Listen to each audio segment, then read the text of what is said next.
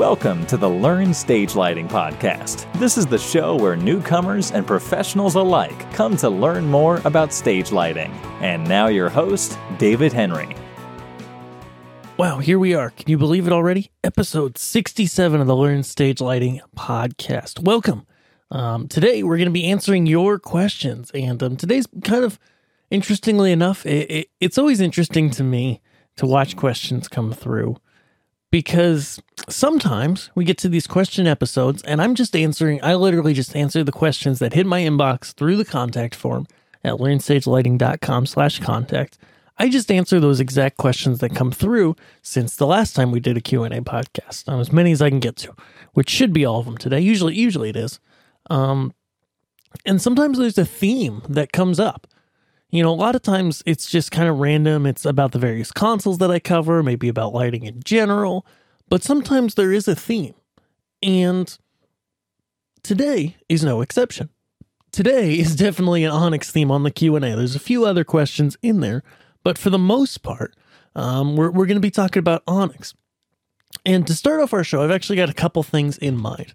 I mentioned, I believe on the last episode, that I've kind of been toying around with the idea of trying to figure out how to fund this podcast, because I want to continue doing it over the really long haul. I want to continue to produce high quality content and even make higher quality episodes, more interviews, spend more time getting really great stuff to share with you so that you not only get enjoyment out of it, but you can also make better lighting after listening to it. And I kind of pitched the idea last episode about Patreon. If you do want to let me know what you think about me possibly doing a Patreon, I want to know, or taking on some advertisers. So go to learnstagelighting.com/contact and just fill out that form and let me know what you think. Do you think I should start a Patreon to fund this thing? Or would you rather that I go down to about twice a month? Because I see other podcasts. One I can think of is called Sound Design Live. It's in the audio space, and they do a Patreon, but they also only do 2 episodes a month. And so I was thinking, well, what if I scaled back to that, made it a little meatier? I'm not sure. But at the end of the day, I want to do what you guys want to do, as long as we can find a way to make it work. So I'll stop rambling about Patreon, but I'm kind of wondering, is this a good idea? Is this something that you guys would want to support? Do you think it's a bad idea? And if I did Patreon, what would you expect out of it? Because obviously, Learn Stage Lighting Labs, which I talk about a lot here, is kind of my core product, my core opportunity for you guys to get training online, and the way that I generally refer people from the podcast to be able to fund this thing.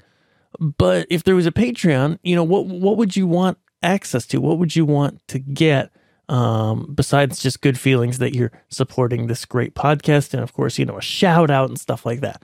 I'm curious to know. So Patreon, advertising, what do you guys think? Let me know. So for today's episode, like I said, we're answering your questions. And so we're going to start it off. Like I said, there's a lot of questions about Onyx. So Jeff asks, does MPC use a lot of processor bandwidth? And of course, if you've been following along here on the podcast or anywhere else, we know that MPC, Martin's MPC software, is now called Onyx, and it's owned by Elation. And so what he's asking about, he might be on an older software version, but he's asking about the same software.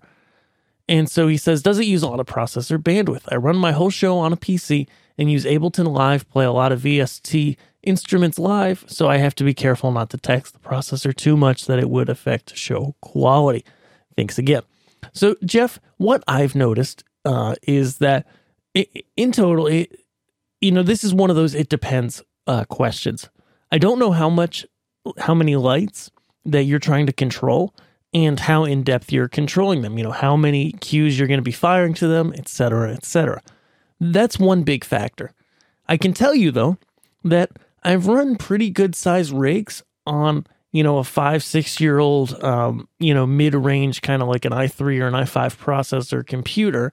And the biggest thing I've noticed is that Onyx uses the hard drive pretty well. You may be aware, you may not, that the consoles and the standalone, if you're on a PC, that it does a lot of saving. It's always saving your show. It's always committing things to disk, which is great. But it does require a good hard drive. They used to just say, make sure you've got an SSD in there. But I can tell you, I've even tested, a cheap SSD versus like a nice SSD. And there's a lot of theories on there, what makes what, but just a cheap one being, a kind of a bottom of the line, entry level PNY, I think, or I've got a Kingston and another computer versus like my main computer or my laptop that both have Samsung drives in them and nicer ones. I've got a 760 Evo in my desktop, and my laptop has some kind of mid to high range Samsung SSD that's for people who manufactures computers. And so I can tell you that of any part of the computer, Onyx definitely taxes the hard drive the most. You want to have a good drive in there. You probably already do, chances are, with this machine. But I'm putting that out there. Definitely not a spinning disk hard drive. You want an SSD. Now, the whole how much processor does it take? It really depends on your show. I would just get in there, start setting up your show. And one of the windows inside of Onyx is called Hardware Monitor. Launch that window. Watch it. Because chances are, you're talking about not taxing the processor too much. And there's going to be points in your show that are really kind of the crux of when you're taxing the computer. Because you might be trying to fire something in Ableton, fire something in Onyx at the same time. And, there might be certain points where you're using both programs really heavily, just occasionally, and you want to see how that is. So I would definitely do some stress testing there, see how it goes. You don't even need to hook lights up. You just need to set up Onyx, set that output, act like you're in a show and start to play around and see with the amount of lights you're controlling. Is it working? Is it not? Are you running into issues, running out of RAM or running out of processor? Usually processors, really not a big deal with Onyx. As I like to say, a lot of lighting consoles actually have pretty wimpy processors in them. As we move forward into the future, graphics become more of a thing with lighting consoles, but as a whole, most lighting consoles controlling, average to even larger size shows are not like top of the line computers by any means, okay? They're solid, they're stable, they do everything they need to, but they're generally not, super high end. Even the new Onyx stuff, like they've worked hard to pack in a really great computer, but from what I've seen, from what they've mentioned, it's not like you're buying the latest and greatest computer on the shelf. They're putting together great components that are going to work for a long time to do powerful shows. But at the end of the day, Jeff, just to answer your question way too thoroughly probably, it generally doesn't use a lot of processor bandwidth, but it's very, very, very dependent on what computer you've got and how much you're trying to control, because that's really what determines how much that the software uses. I mean, as you're probably familiar, it's just like Ableton. You might launch an Ableton session and just have one or two instruments, or you might have 100, and the demands on the computer are going to be vastly different between those two different sessions. Awesome. So Clinton writes in, "Hi, I am wondering if you made a video about the unassigned channels detected window that pops up. I had Ofer Brum make a profile for a laser, but this window keeps coming up and I'm not sure how to assign these." All right, Clinton. So I have made videos for people inside of Learn Stage Lighting Labs about this, which you can find out about at learnstagelighting.com/labs, but I don't have any video overall because it's pretty rare to run into. What's going on here, just to give you a brief thing, is when you see that window, that means that you've brought in a profile where for some reason, at least this is the best that I understand it, for some reason, some of the channels were not assigned to a parameter group. Now, in Onyx, these are the intensity, pan tilt, color, beam, gobo, and framing that you'll see when you're choosing what you want to control on your encoder wheels. And within each of those parameter groups, there's individual parameters. So my best guess is that, Ofer was making a profile for you, and with this specific laser, he didn't really know what those channels did based on the information that he had from the user manual or the DMX chart of that laser. He didn't really know what those specific channels did. I mean, he could see a description in there, but not enough to be able to really classify what they do. So your job is to think about, okay, what do these channels do? And then you're just going to assign them with that window. And I've seen it a bunch of times, though I don't have one in front of me now. you're just going to want to assign those to parameter groups. Truth be told, it doesn't really matter where you put them. But if you don't put them anywhere, you won't be able to control them. So be sure to assign them somewhere. And then, you can always bring the profile back in later, open up an older version of your show or something like that if you need to reassign them some other way. In fact, I think you can even assign them deep in the menu system somewhere in the main Onyx menu. And so that should be able to help you. Again, if you're running into issue with any programming in Onyx, specifically this or other things, be sure to check out Learn Stage Lighting Labs. Not only are there many more videos in there and how-to guides and lots of steps on what to do to learn Onyx and really master things, but also there is our community support in the forums. You can hop in there, ask a question, I answer, other people answer sometimes too, and we help you fix things and get things rolling faster than you'd be able to on your own. And it's not that expensive, honestly. To go on a little ramble here about Learn Stage Lighting Labs, just in the past few months, I've watched somebody else in a very similar space because I've always found marketing interesting, just as a side note. When I was in school, I found lighting because I really wanted to do marketing for a living, actually, when I was in middle school. And I thought that would be really cool. But, of course, you go to career day or anything like that, and these people in suits tell you, hey, and I don't take this the wrong way if you wear a suit, but I'm honestly suspicious of people in suits just because of my experiences in school, and that's what the administrators always wore. So that's always made me suspicious of people in suits. But there's a lot of great people in suits. But I want to do marketing. But you go to this career day, or to ask your teachers, hey, I want to go to marketing. What do you have to do? They say, oh, well, you're going to start with a 4-year college degree. And that's immediately where, I was like, I'll find something else to do with myself, and I fell into lighting that way, and it's been great, but I do love marketing. So I've watched somebody thinking about just the price of Learn Stage Lighting Labs. There are some people who definitely say, wow, Learn Stage Lighting Labs is expensive. And I actually don't think so. If you go yearly, it's only about $20 a month. If you go quarterly, it's just a little bit more than that. And if you go monthly right now, the price is $40 a month. And this is the best of both worlds. I know I could charge more for this because I just watched somebody, like I said, in a very similar space, teaching, some kind of production skills to churches. And they just launched a membership site and sold it for $100 a month. Okay. $100 a month. And I don't have anything, everybody can charge what they want. But at the end of the day, I want to always keep that balance in Learn Stage Lighting Labs between the overall cost of it and keeping it accessible to people. So I try to keep the cost low so it's accessible to more people. Now, sometimes I might be shooting myself in the foot because let's say, for me, I've talked candidly about this before on the show, that I almost do this full time. Okay, it's close to full time, but I still have to do lighting design. I still have to do stuff for manufacturers to pay the bills at the end of the day. I'm not getting rich off this, okay? And I've put in years of work for pretty much no pay previously, so see how smart I am. But seriously, I love what I do here, and it's a lot of fun.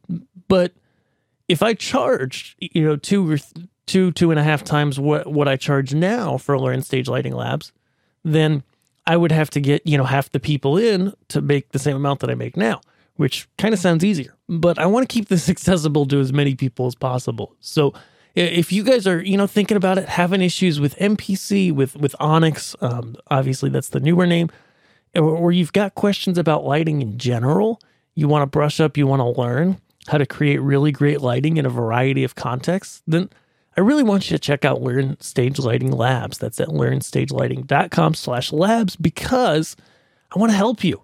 And I think I've put together a really great product, a really great set of instructional videos and support that is going to save you money over the long run. I think for most people, it's going to save you more money than you'll spend if you're buying lights, if you're buying consoles, etc. Then this is a really small investment and can pay immense dividends into the future. And I've had a lot of great people go through it and tell me that it saved them money. So I would love to have you in there. Zach writes, this is our next question. Sorry to get off my rambling soapbox there, but I just want to help as many people as I can. But I know that I could charge a lot more, but it would make it so I wasn't able to help as many people. And I really do want to help a lot of people. And so if you can help me help you by joining Learn Stage Lighting Labs, if this sounds like a good fit, of course, there's a 30-day money-back guarantee with the labs. So if at any point in the first 30 days you say, this isn't right for me, just cancel, send me an email, and we'll take care of you. But Zach says, I just had a quick question. Do DMX splitters with optical isolation actually isolate problems like flickering to that specific leg of the DMX chain from the rest of the other legs? All right, Zach, great question. This is actually a shift that I've seen in the past few years, and it's interesting to me. I think it almost comes, the quality of DMX splitters has kind of become problematic as people have wanted the price to come down, as the market's pushed for a lower cost. I hate to say that, but it seems like that's the case. Because here's what goes on. Back in the old days when I first started, okay, we would have on a gig, we would have a DMX splitter. And the really popular ones were the Doug Fleener Designs ones. They're really indestructible. They're a great unit. And you pay for them. But they're a solid, crazy good unit.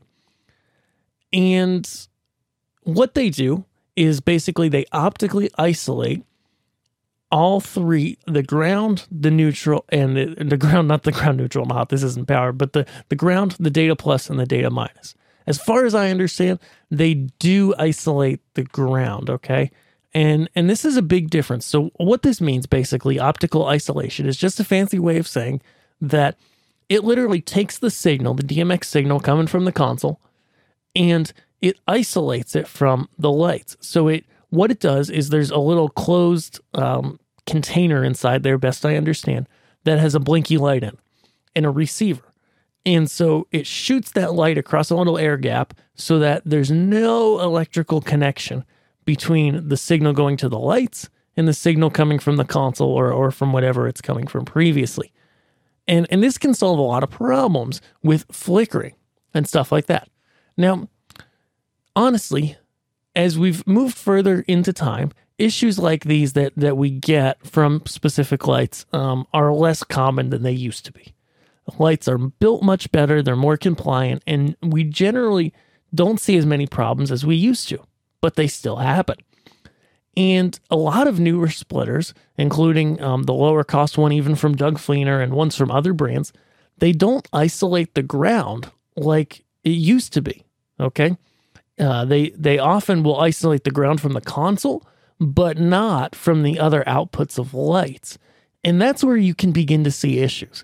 Now, as I often talk about here, I'm not an electrical engineer, right? I'm not a product designer. I don't totally understand always how all of these things work, but I strive to, and I strive to learn as much as I can and be able to share that with you. And so what I've noticed is that sometimes you get these units that don't isolate the ground, and some problems can still potentially get through that, okay? Some flickering or something out like that. If it's caused by a ground issue between two sets of lights that are plugged into the same splitter, and the splitter shares the ground on the signal, it can still cause that problem. Now, I'm not Doug Fleener who understands everything about DMX. I'm not a scientist. I'm not any of that. But I can tell you that I've noticed that in more modern splitters, especially RDM ones, when they're trying to hit a lower cost, and maybe somebody who's an engineer will write in and correct me. That happens from time to time.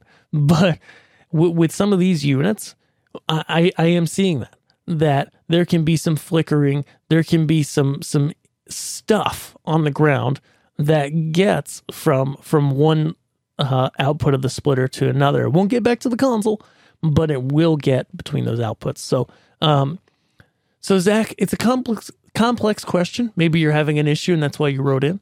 But for the most part, DMX splitters with optical isolation do actually isolate problems. A lot of the time that's the case, but not always. Sometimes there's an issue that it just doesn't fix it. And then you got to dive deeper into what's going on if you've got some kind of light that specifically that's freaking out, and maybe it's got a malfunction or something like that, and you got to fix it. So Diego writes in, hopes that helps, by the way, and says, "Hi, Dave. I've recently started with Onyx, and when I go to launch a show, there is no option for me in the Obsidian folder to go launch Onyx from scratch. Go to the home screen with the new show and so on. I can only load pre-existing shows that come with the download. I was wondering if you have any solutions." Yeah, Diego, you might want to go to YouTube just for kicks and check out my Onyx Basics videos. Maybe you've checked them out, maybe you haven't. What you're doing here is basically you're double-clicking on Onyx show files to start the program. Now, like I've said in the past episode, I'm no IT whiz, I'm no engineer. But what Onyx does, and I can tell you this, is you can double-click on any Onyx show file or MPC one, and it'll open. Okay, it'll bypass that whole first menu and just open the file. But if you want to start new, what you're looking for is the start menu shortcut for Onyx that it creates when you install the program. Now, I don't think in the documents folder, this PC/documents/obsidian/Onyx, you're not going to find a shortcut to run the program, okay? You're only going to find show files there. But what you need is a shortcut to run the program. So I don't know if maybe you deleted them out of your start menu and off your desktop if it makes a desktop one. I don't know. I don't use desktop icons. I just use the start menu. Maybe you deleted those on accident.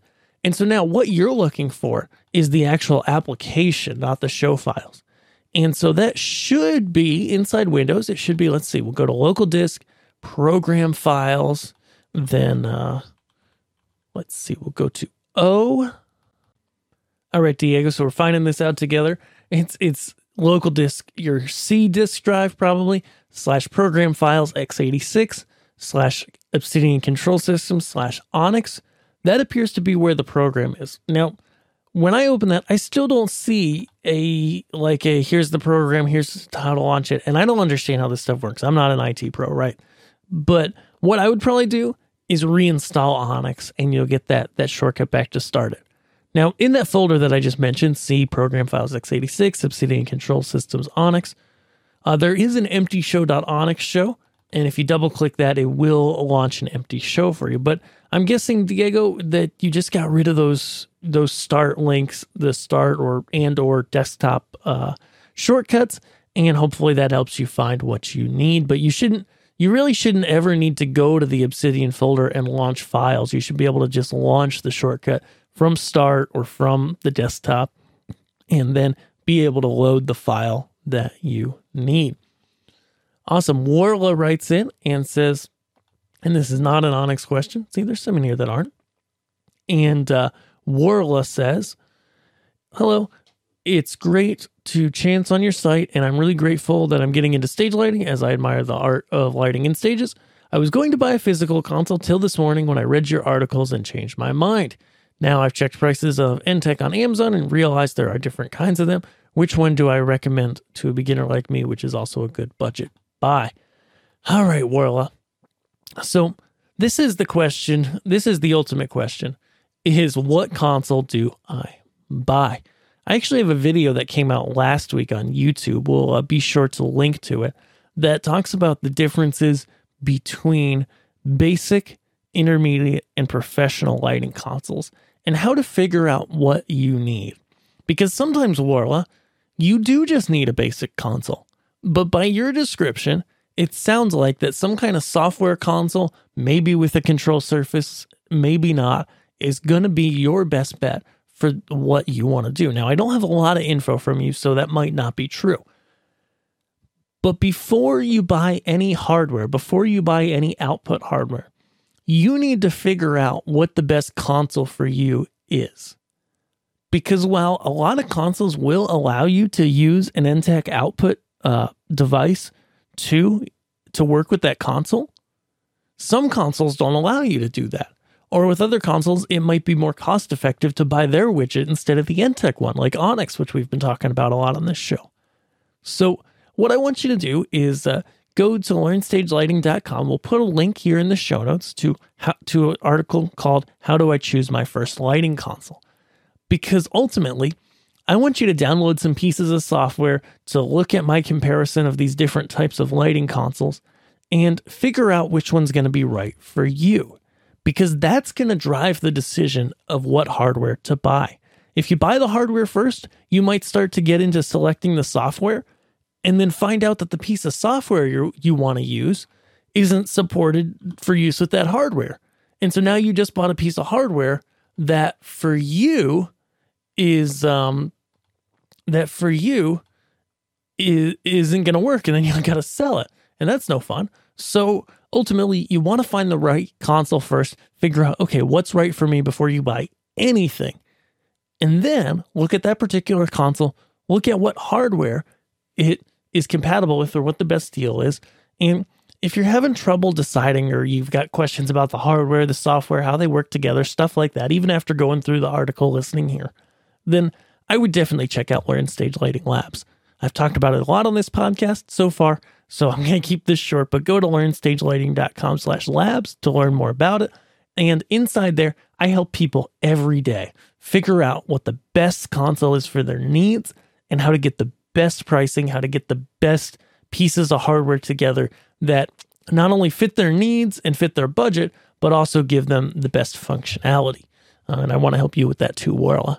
So Seth wrote in and said, thanks for the tutorials on YouTube. They've helped me tremendously.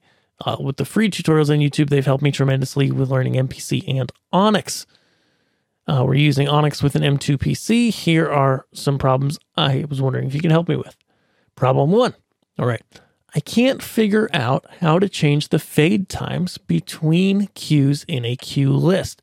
I've gone into settings and tried adjusting there, as well as changing the global rate within the editor, but nothing seems to make any difference.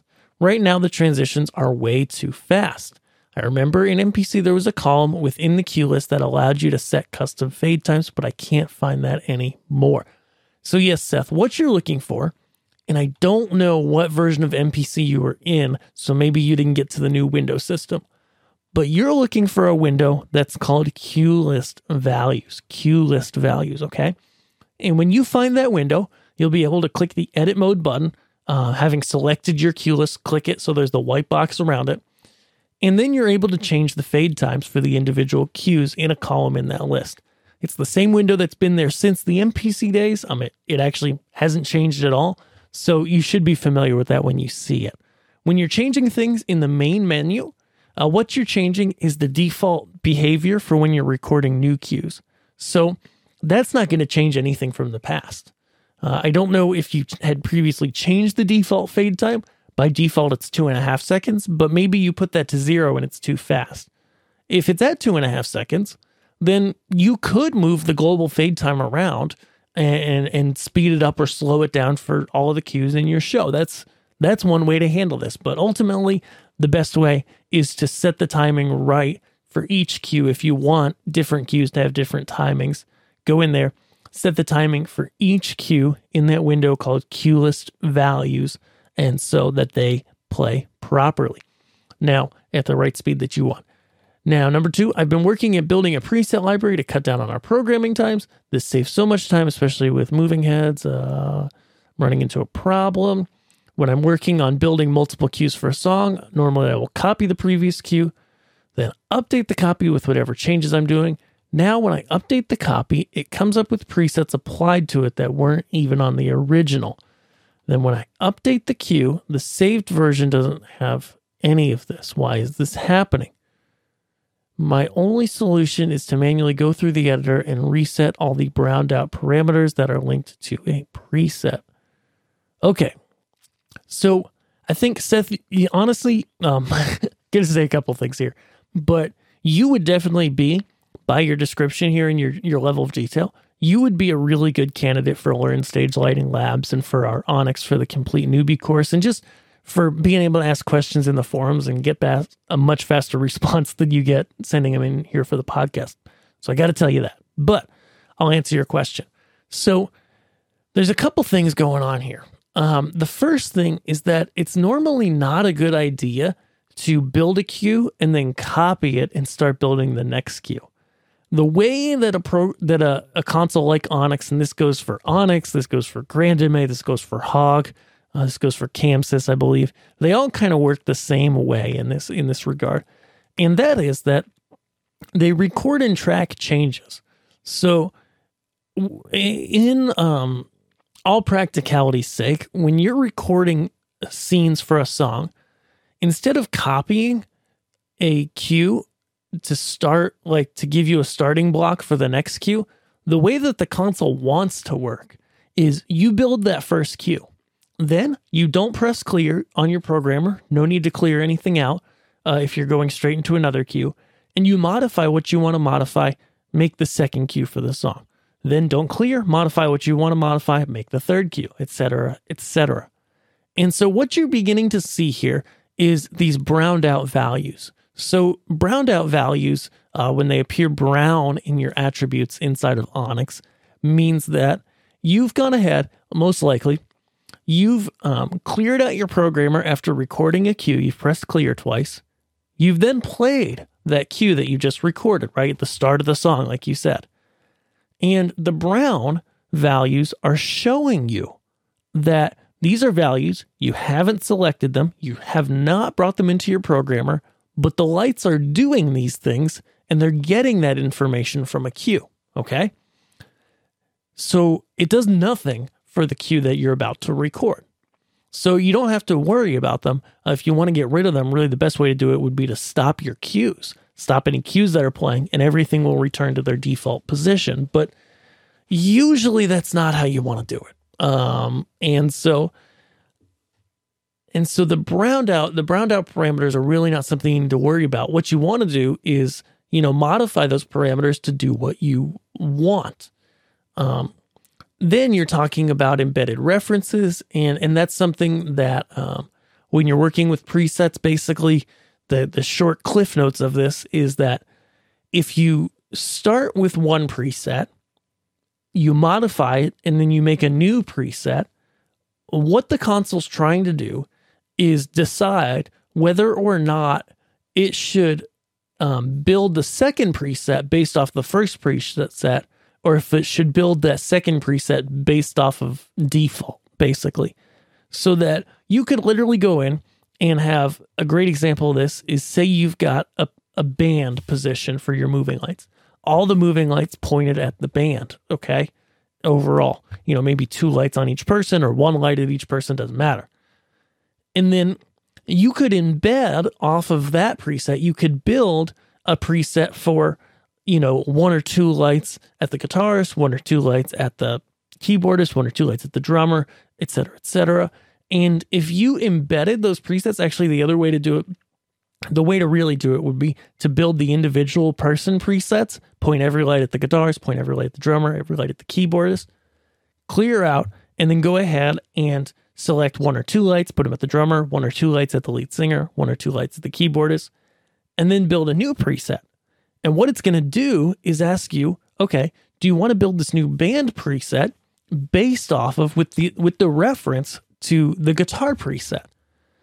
That's called an embedded reference rather. And what that does, what's powerful about that is that you could go in later on your next show, say you go to a different venue. I don't know what you're programming, but it doesn't matter. You go to update all the presets, and you would just have to update the presets for each individual band member. And because the all band preset was built embedding those smaller presets for each band member, you actually would never have to update that band preset. It would always update automatically based on whatever band member presets you update. If you update some of them, if you update all of them, doesn't really matter. So I think overall, I hope this makes sense to you. I hope this didn't confuse you, Seth, but you would definitely benefit from Learn Stage Lighting Labs, because in there, I don't just talk about like the user manual, which is great. I know I was involved with the last revision of it and I made the official video, so I know all about that. And the user manual is great. It tells you what the functions are and how they work. But what I take is a step further inside the labs where I talk about, okay, here's how to do this in a real live show. Here's how I like to set things up. Here's how when you're programming, these different things work together. And here's how to from a mindset perspective, from a, as you're going through your show perspective, here's how to work with the console to be able to create really great things. So I think you'd be a really great fit for it, Seth. And I'd love to see you in the labs, but if not, this should answer your questions and get you rolling. Of course, it can be hard without video to dive into this stuff, but that should help. So Annie wrote in and said, hello, we are a tiny nonprofit theater company in Southwest Idaho. We have some theaters. Our lighting engineer travels with a touring production, Disney on Ice, and we have a show opening tonight. Okay, well, my questions, nowhere do I really do like a tech helpline per se. I'm not that kind of service. Within the labs, I usually get back within a day or two to people. Unfortunately, when things are happening at the last minute, you really need to call support. But let's answer your question anyways. So we had to troubleshoot our lighting system, and we decided to set up an entirely new program. You're talking about new file. We use Onyx. Last night we got everything working, but then I added a preset that I didn't want. Whatever I did is making it impossible to program a blackout in our 18 by 15 RGB AW fixtures without manually zeroing out the colors to blackout. I can't seem to delete the bad preset and can't seem to find any information on your tutorials or elsewhere that tells me how to delete it. Hopefully you can help me. Okay, so Annie, basically what you probably did here is you want to go to YouTube and look for the official training video for Onyx about the default preset. We'll link to it in the show notes. Okay, there's one that's just called default preset. And what this is this is a preset that you can record. There's a little sidebar button you can press called default. And when you record something to the default preset, it's the console's way of saying, hey, when you clear out other cues, this is what the light's going to do by default. So generally this means that fixtures are off, intensity-wise, that for LEDs, the colors are up at full, but the intensity's at 0. For moving lights, it means the pan and tilt are both at 50%. But you can customize this to do whatever you want. And I think what you've done is recorded over it, set the intensity of these lights to full, as well as the RGB AW to full, the colors to full. And so whenever you're not telling those fixtures to be at 0, if you don't tell them anything, if you don't tell them to be at full or to be at 0, then they're going to default to being at full. And I think that's the problem you had. So you want to look that up. You want to read that. Again, if you do have more questions about Onyx or anything else with lighting, do be sure to check out Learn Stage Lighting Labs, as I've noticed here, because, at the end of the day, I want to help people. I really do. And I want to make this always a viable thing to be able to create this helpful information. And I always like to tell people, especially here on the podcast or anywhere else that I'm talking to people, if you love the free stuff, then you'll love the stuff that's behind the paywall. You'll love the stuff inside Learn Stage Lighting Labs because it's even better. Not only that, but not to guilt trip you, not to do anything like that, but I would not be able to make the free videos and to devote the time to always keeping them up to date with the latest versions of all these pieces of software. I would not be able to make that stuff if it were not for people paying, for Learn Stage Lighting Labs. This is a business at the end of the day. And, not that I'm getting rich because I debunked that earlier in the show, but at the end of the day, I'm a family guy. I've got a kid, I'm married, maybe more kids in the future. I only have a limited amount of time. And so I used to do lighting full time. Now I just do lighting design part time, and I teach the rest of the time through this site. And the only way that I'm able to create such great free stuff is to make sure that people are paying for the paid stuff and that I continue to update the paid stuff as well. And I think it's a win-win situation at the end of the day, that not everybody who sees my free stuff is going to become a paid customer. I know that. But if you need more help, if you're really struggling, I would really encourage you to check out Learn Stage Lighting Labs, because not only does it help pay for me to keep the free stuff always up to date and always the best quality that I can, and, buy the equipment, buy a nice microphone so it's pleasurable to listen to, have the screen recording software, spend the time editing, spend the time uploading it, pay for this podcast hosting, pay for my web hosting. All of these things are not free by any means. And so I'm not trying to guilt you here, but I just like to share with you guys what goes on in my head, because I don't want to just be somebody out there who's just marketing all the time and just being like, hey, buy my stuff. But it really does help you. It really does help people move faster. I do have, like I mentioned earlier, a money back guarantee. And I do offer those refunds, but I can tell you that the refund rate is really low because most people get in there and they find that, they get a lot out of the videos, even if they don't stick around for a long time. And so I really like to encourage everybody here, find a way. I know you're a tiny nonprofit theater company, but maybe somebody can sponsor you or something like that to be able to get into this, to be able to get a really firm grasp under your feet on how to use this program so that when the out-of-town guy is away, you know what you're doing better. That's just, some thoughts here with anybody that's asking questions. Like, I want to help you the best I can, and I want to, as I continue to build this site up and it continues to grow and it continues to become closer to full-time for me, I want to be able to provide even better free stuff than ever before. As I get more customers and I make the paid materials better, I also make the free stuff better. If you've been following me over the past 3-4 years as I've grown this thing, you've noticed that. And I want to continue that trend, but it only comes when people join and pay, because that frees up my time, ultimately to be able to create this stuff for you. So it's not a guilt trip. It's not anything like that. It's just helping you understand that, we can't just have free stuff. It's like sometimes people ask about Onyx on the Onyx forums about, different free, basically, ways to output DMX or ways that don't benefit the Onyx team or doesn't benefit Elation. And, the official word that always comes in is, well, you can use these other methods. You can use these free things. You can go out and buy other people's DMX nodes and it'll work.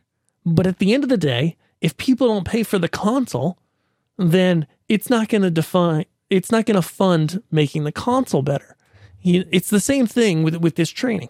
I want to make great training and I keep a low overhead and all of that so that I can bring you guys the best I possibly can. But it does take people paying in order to continue it long into the future, which is my plan to continue doing this for a long time. So anyways, off the soapbox again. Today's been a soapbox day.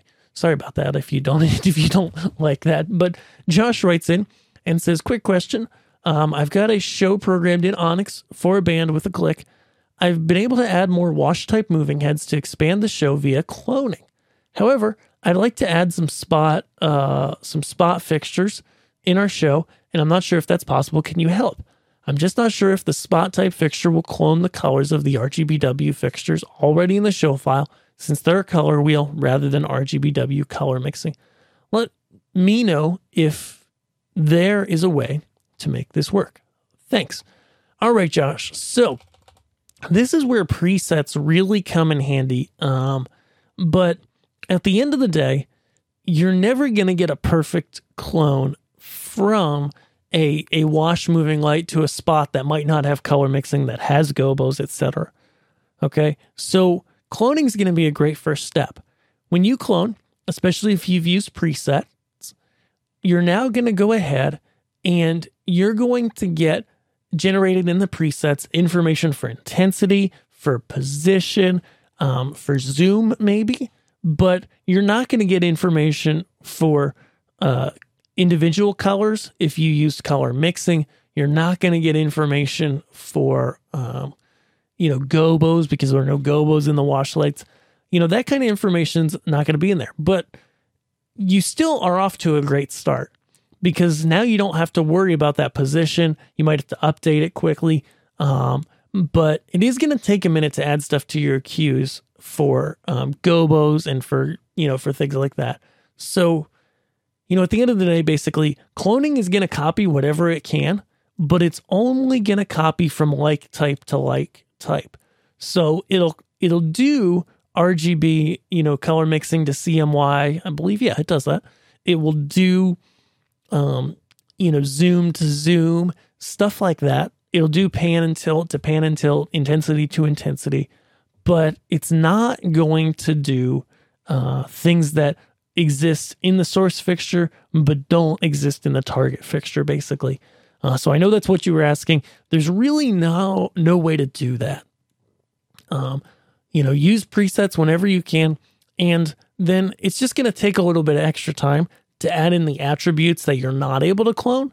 But most certainly you can at least clone, the basic stuff, the intensity and the position, and that's going to get you a good foot forward.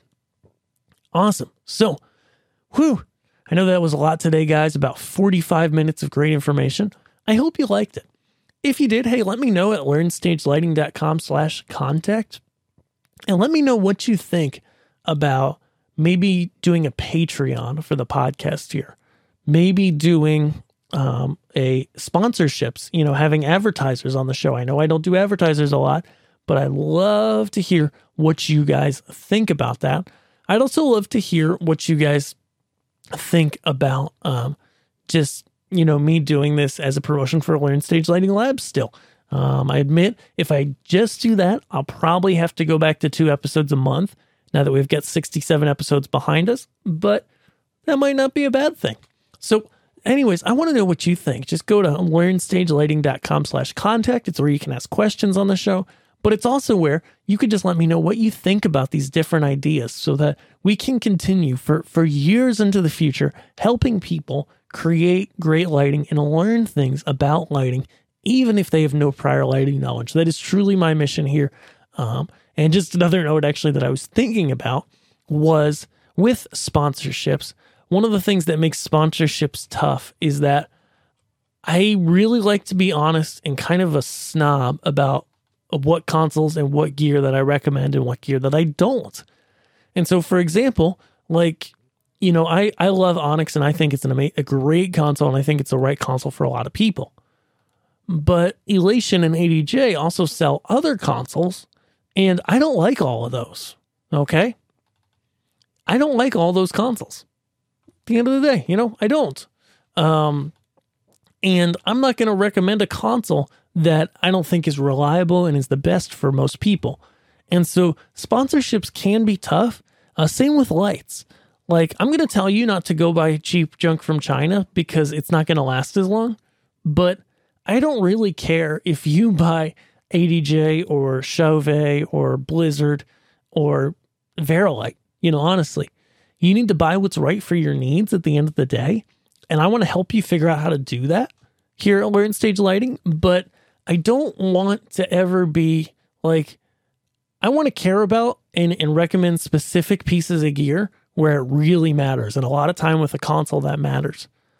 But for things where it really doesn't matter, where company A and company B both make great lights, then I don't want to, I don't want to ever have advertisers pay me to only recommend their brand of lights when I think that the other brand has stuff that's just as good. I'm going to say it there. So that's why advertising in the past, I haven't done it. And I don't think it's a good fit for me here because I worry about how it will affect my being able to be impartial. Okay. So anyways, let me know at learnstagelighting.com/contact what you think about all these ideas, because at the end of the day, I want to make the stuff that you guys want to receive, that you guys want to enjoy. And I can tell that if you've listened through 48 minutes and you're here at this part of the podcast, maybe you listen to your podcasts at 2x speed like I do. And so it was only 24 minutes. But regardless, if you've listened this far, then I really need you to go to learnstagelighting.com/contact, because that means that you're someone who likes the show, who's interested in what I have to do. And I want to keep doing this for a long, long time. So help me to do that by finding the best way that I can make this sustainable. Let me know what you think. Next week, we're going to have my good friend, Wesley Dietz, somebody I grew up with, started in production with, was working with him, volunteering, doing various things. And then we went our separate ways. He's now a church tech director full-time. And we're going to talk about lighting. We're going to talk about church tech direction, as I'm a volunteer one. He's a full-time one. We're going to talk about volunteers, all kinds of good stuff. And I can't wait to see you there. So be sure you don't miss this episode. Subscribe to the Learn Stage Lighting podcast, and I will see you in the next episode. And that's it for today's show. Thank you for listening to the Learn Stage Lighting podcast. Be sure to visit us at learnstagelighting.com to see show notes, past episodes, and download a free guide on how to begin with lighting in your specific context. I'll see you guys on the site. Thanks.